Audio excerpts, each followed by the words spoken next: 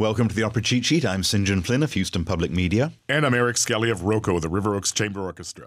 And this time we're talking about Vincenzo Bellini's bel canto masterpiece, Norma, which debuted at La Scala Milan in 1831.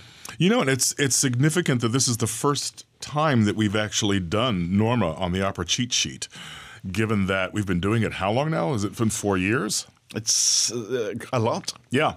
And, of course, we base this upon what opera is being broadcast this week. The reason this is significant is because it hasn't come up yet on the broadcasts. And the reason that is because it's just not done as often as the public would like, because it's so difficult to find singers to really do justice to this masterpiece. It's bel canto, and so you need to have someone who has a mastery of that style, of that beautiful style, and have singing the role of Norma. Mm-hmm. Yes. Well, as well as Adalgisa, but Norma in particular is probably the most difficult role to fill, because she has to have that mellifluous bel canto style and that perfect technique, but at the same time she has to be declamatory and fairly stentorian and have a fairly wide dynamic range to fulfill this role's requirements. And that's where Maria Callas comes in. Maria Callas, Joan Sutherland, Montserrat Caballé, going all the way back to Rosa Poncel, and before that, go all the way back to Giuditta Pasta, who originated the role. The singers that have mastered this role are legendary for a reason. And it's one of those roles that a second-rate singer just cannot do justice to. Oh, no. It demands somebody very much of the first order. Yeah, if you don't have somebody who can really, nail the demands of this role, it can be a long evening, frankly. Because so much hinges on the music. All the drama is there in the music. It's all there in the voice. And it is dramatic. Very. Based on the play Norma, or The Infanticide by Alexandra Soumet. Which is so weird because she doesn't actually go through with it, but right. Oh well. That's a spoiler alert there. Oops, I gave it away. Norma is set in Gaul, Roman Gaul, the 1st century BC. And Norma is a high priestess of the Druids. Indeed. Her father, Orveso, is the arch-druid of the Druids. He's like the number one, and she's sort of the number two. And they are up against this situation where they are trying to stave off attacks by the Romans, who are conquering Gaul.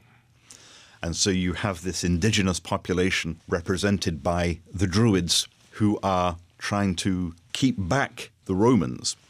And you have Pollione, who is the Roman proconsul, the leader of the Roman forces, the Roman administration, etc., that is trying to move in on this territory. And the first rub comes in that Norma, strangely enough, is in love with Pollione. Oh, she's more than in love. They've been messing around. At least twice. At least twice, exactly. Because she has borne Pollione 2 sons. In secret. How she pulled that off, I will never understand. But she somehow managed. And of course, she has contravened her vows, her sacred vows. She's supposed to be a virgin. She's supposed to be a virgin. And not only that, but she's also, in some respects, betrayed her people. She's committed treason to be, consorting with air quotes with a Roman. Yeah, the enemy. As the opera opens, we are in the grove, the sacred grove of the Druids. And Orveso leads the Druids in procession to pray for a victory against the invading Romans. Right. And they pray also that Norma will have the courage to sort of break the peace with the Romans. There is this sort of standoff at the moment between the two sides. And everything hinges on Norma and on what Norma says. I mean, if she says peace, they stay peaceful. If she says let's go to war, they go to war. Because she's the one who is the primary conduit of the will of the Druid gods. She speaks for the goddess. The thing is, of course, is that because she loves Pollione, she is invested in maintaining that peace, that status quo. Bit of a conflict of interest there. Conflict of interest indeed. In fact, if you look up conflict of interest in the dictionary, it says, see Norma. Norma. Oraveso leads the Druids out of the grove, off to the temple, and in comes Pollione. Pollione and Flavio, who is...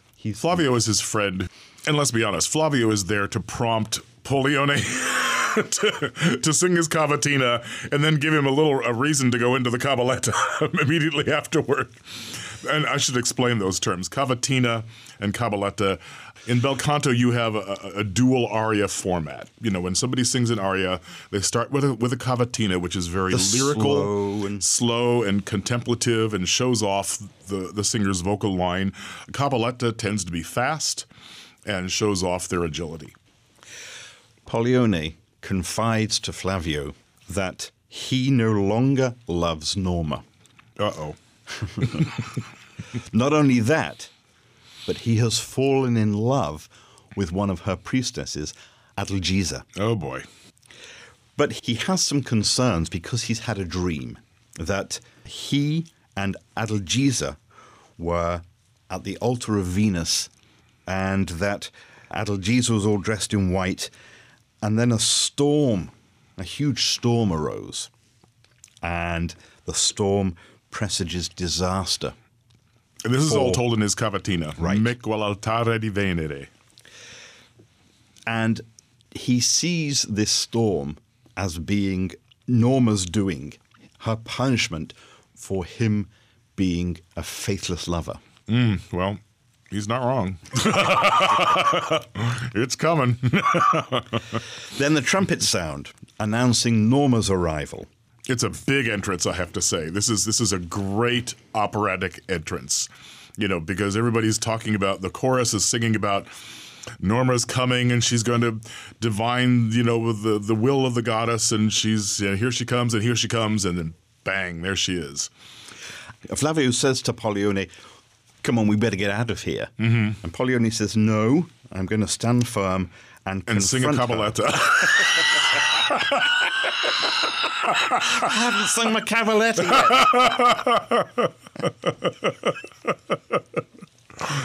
yet.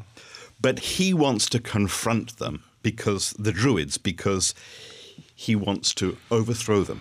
He's had it. This is a time to move forward and get rid of them. The Druids and the priestesses all announce Norma's arrival, as you said, Eric. Norma viene. Norma is coming. As she approaches, they all get down on their knees, and she comes out with the sort of sacred scythe. Mm-hmm. The sacred scythe. She does. Yes. She has a scythe. Yes. And she cuts off a sprig of mistletoe. Mm-hmm. And she says, the time is not ripe for our revenge. Right. Because she doesn't want anything to happen to Pollione. Right. Because she's in love with him, she's the mother of his children, blah, blah, blah. And she has no idea he's messing around with one of her novices. And she approaches the altar and she sings one of the great soprano arias, Casta Diva. Casta Diva, chaste goddess. And this is just a real bel canto showpiece. This is the cavatina, where she shows off incredible vocal line and incredible control of dynamics through a long vocal line, and it's just absolutely drop dead gorgeous singing if it's done right. If it's not, well. And she asks.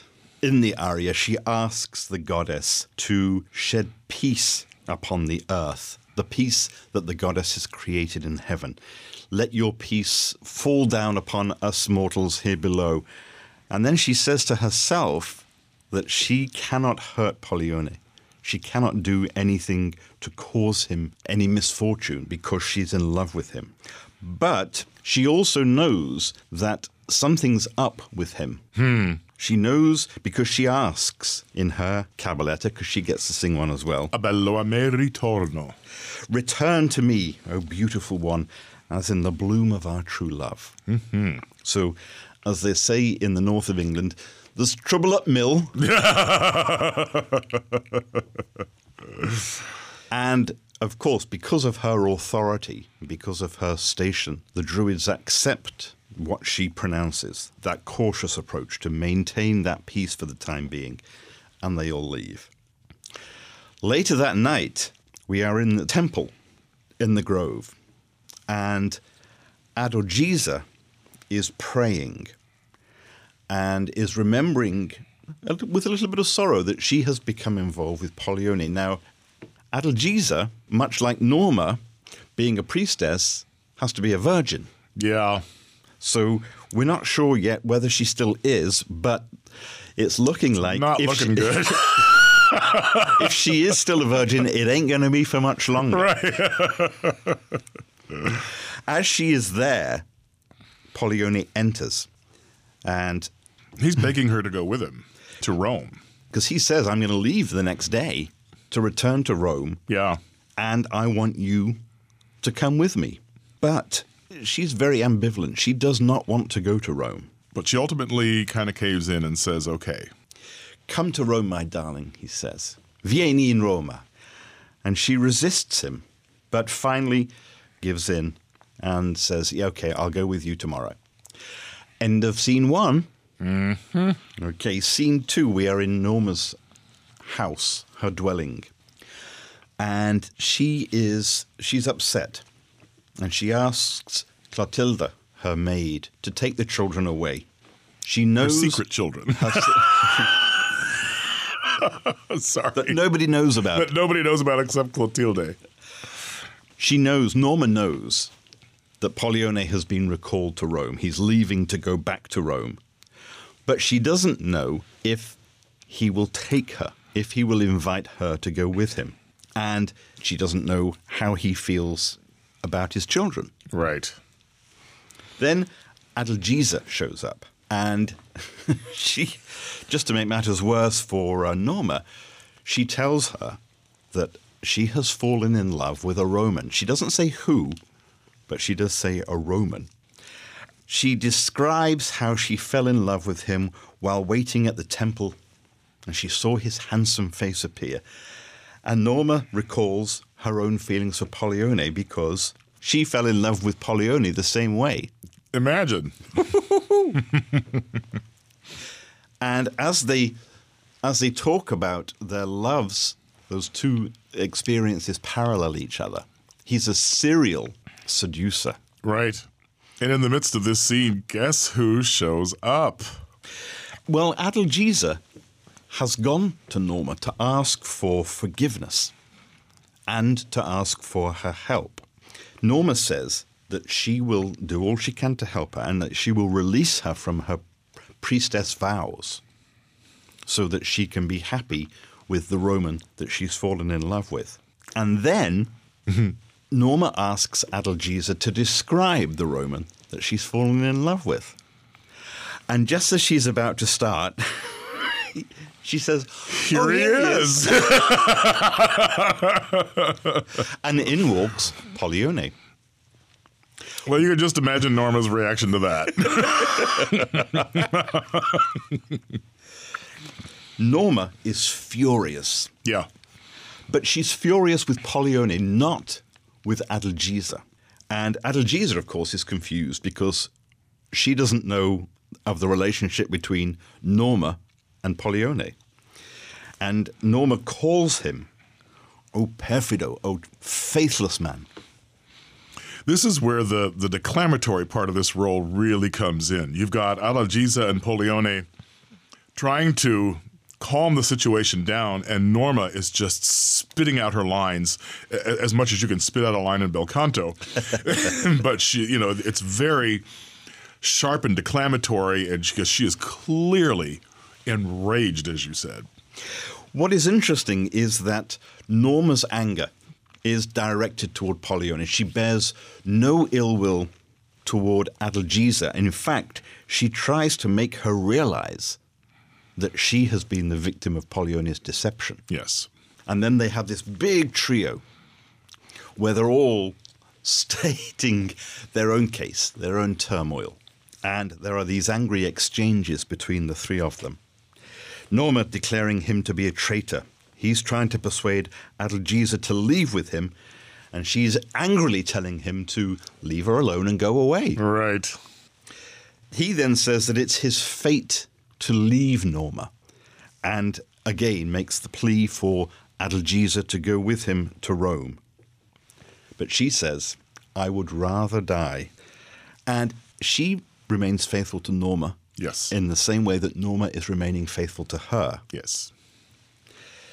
Then Norma tells Polyone to go away, to leave his children behind, and his honor, get thou to Rome. It's over. End of Act 1. End of Act 1. Act 2 opens in Norma's abode, her residence again. Yes. And she is there looking at her two sons who are sleeping in their cradles. And she's having these horrible thoughts of killing them. All she can see is Polyone. Right.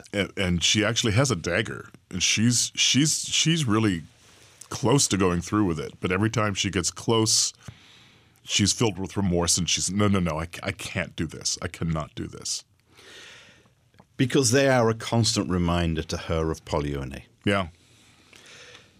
And then they wake up and she calls for Clotilda, asking for Adalgisa to be brought to her.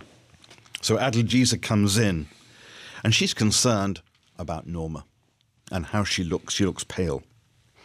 Norma asks her to swear to do everything that Norma tells her to do.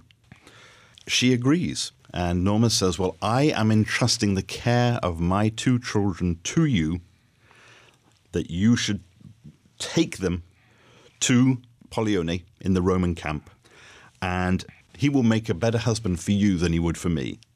So off you go. With my blessing. With my blessing, with my kids, you go and have a nice, happy life with Polyone. And Adalgisa is dumbfounded because she cannot conceive of abandoning Norma. Right. And she says, Norma even says, I beg you for the sake of my children, for the sake of his children. But Adalgisa says she will never leave Gaul and that she will only ever do what is good for Norma. There's a bit of a bromance going on here. Well, yeah, a little sisterly bonding there. And it's done in the course of one of the most famous duets in the history of bel canto, and this is the duet that begins with Adalgisa singing the words "Mira Norma," and it's an extended duet in which the two of them are singing in thirds for a lot of the time, and it simply requires that you have two singers who can match their voices together in a perfect blend, as if it sounds as if they're singing with one voice. It's very difficult to do. Probably the gold standard for that is Joan Sutherland and Marilyn Horne. They just had some sort of vocal magic going every time. Synchronicity. Yeah, they did. They did, absolutely. Adalgisa agrees to go to the Roman camp and to tell Polyone about Norma's grief. But Adalgisa hopes that what she will be able to do is persuade him to return to Norma. Oh, Norma. And she even goes as far as to renounce Polyone. And then Norma realizes, as they are singing this duet, as this duet comes to a close, that Adalgisa is going to give up Polyone and remain with her. The scene changes back to the sacred grove, and the Druid warriors are gathering to prepare to attack the Romans. And Norma is, meanwhile, waiting for Adalgisa to come back and tell her what happened, with her meeting with Polyone. But as the Druid soldiers, are gathering, Oraveso comes in and says, news from the gods, newsflash, divine newsflash. The time has not arrived to strike. Going back, of course, to what Norma had said. in Act 1, that now was not the time. Then we move to the temple, and Norma comes in. Clotilde arrives with the news that Adalgisa has not been able to persuade Pollione to return. And she learns that Adalgisa is coming back, and she wants to renew her priestly vows. Right. And return to the service of the temple and the service of Norma as high priest. Norma's not happy. That's an understatement. She flies into a rage, and she grabs the what do you call it? What do you strike a gong with? I guess it's a mallet, and there's a sacred gong, and she strikes it 3 times to signal all the warriors to come to her. And she, in a fury, and this is one of those declamatory moments for Norma that makes it such a difficult role, says, "It's time. It is time to go to war." And they sound the trumpets, and they sing this rousing war chant. Guerra, guerra. Guerra, guerra, guerra. Yeah. Mm-hmm. And Norma proclaims blood. Blood, revenge. What's interesting is... Exterminio, extermination. And the soldiers, the Druid warriors must be really confused, because at the beginning of Act 1, they were like, oh, let's go and fight the Romans. And Norma comes in and says, no. And now, they're not going to fight the Romans. And Norma says, let's go fight. Which just goes to show what power she held. Right. Absolutely. They really absolutely believe that she spoke for the gods. But in order for Norma to complete that process of going to war, Oroveso demands to know who will be the sacrificial victim. It's almost like Agamemnon, Clytemnestra, and Iphigenia. You know, in order to get the wind up before they left to attack Troy, there had to be a sacrifice. Right. Iphigenia. Same thing here. Who is going to be the sacrificial victim? At that point, Clotilde runs in and says that a Roman has broken into the Druids' temple and has desecrated it. Talk about bad timing. However, the good news is that he's been caught. And who is led in? Pollione, who had come to try to carry off Adalgisa. To go back to Rome with him. Right. And Norma, they tried to get her to take the sacrificial knife to stab him, to make him the sacrificial victim. But of course, she can't do it. No. And they want to know why. They want to know why, but she sends them away, stating, I need to question him. So the crowd goes off, and Norma is alone with Pollione. And there's this famous duet. In mia man al fin tu sei. At last you're in my hands. I have you now. And she makes several demands. She demands that he shun Adalgisa, and that until he does that, she will not release him. If he does that, she'll release him, and he need never worry about seeing her ever again. But he refuses. He won't do it. Norma vents her anger and says, well, if that's the case, I am going to kill your children. And he says, no, don't do that. Kill me instead, so that I alone will die. She then, I think she's calling his bluff here. Mm-hmm. She says, no, all the Romans are going to die, and so is Adalgisa, because she has broken her vows as a priestess. Sort of reverse psychology. And this is really funny. I'll bring this up again later. Pollione pleads for Adalgisa's life, and he demands the sacrificial knife from Norma, presumably so that he can kill himself. Right. In her place, in Adalgisa's place. Right. But Norma says it's better to sacrifice a priestess who has broken her vows rather than Pollione. And She orders that a pyre be built to make this sacrifice on. Right. And Oroveso demands to know who is to be sacrificed. Who is the priestess who has broken her vows?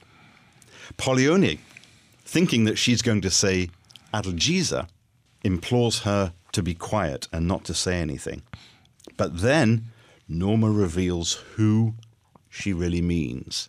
Herself. Who does she mean, Eric? Herself. Herself. Now, here's where it gets kind of screwy. And Beverly Sills wrote about this in her autobiography. Oroveso and everyone are just absolutely stunned, and they can't believe this is true. And what does she say? Norma non mente. Norma doesn't lie. Oh, really? Well, she explains that she, the high priestess, has broken her vows. She has become involved with the enemy and has borne his children. I mean, they're gobsmacked. Yes. They are gobsmacked. Well, this is where they have the big ensemble. Where everybody gets to sing. Well, yeah. And Oroveso is appalled beyond belief because this is his daughter, for heaven's sake. Right. And he is ready to completely renounce her and have nothing to do with her and just send her to her death. She pleads with him for the sake of her children to not let her transgressions be visited upon her, upon the children. And then we have this finale. As you said, Norma pleads with her father to spare her children. And she is preparing to leap into the flames of the pyre. Pollione is so moved by her nobility, everything that she does, that he decides that he's going to jump in with her. Yep. And he says, your pyre is my pyre. And he says, there, a holier and everlasting love will begin. So, that's the Wagnerian thing. They'll be united in death. Yeah. She gets her guy, sort of. End of opera. End of opera. So we make a lot of fun of the plot, and, for good reason. But again, again and again in opera, we see these musical masterpieces, these scores that, it's not about having a music drama like a Benjamin Britten, which could work. You could imagine it working as a theatrical play without the music, although heaven knows, especially with Britten, the music is amazing and makes it, more than just a drama. This, obviously, well, I mean, at one time, obviously, it did work as a drama. Right. But in today's, in today's climate, that wouldn't fly. But you have a score that ennobles this and makes it it's not about the plot. It's about the musical evocation of these emotions, this perfect musical evocation of the emotions that these characters feel. And if you go with the music, it all makes sense. It does make sense. The vagaries of the plot or sometimes the nonsensical meanderings of the plot, they don't matter because the music justifies it and ennobles it and takes it to another plane. And if you go with it, it's an amazing experience. Vincenzo Bellini's Norma. That's this week's Opera Cheat Sheet. I'm St. John Flynn. And I'm Eric Skelly. Thank you for listening.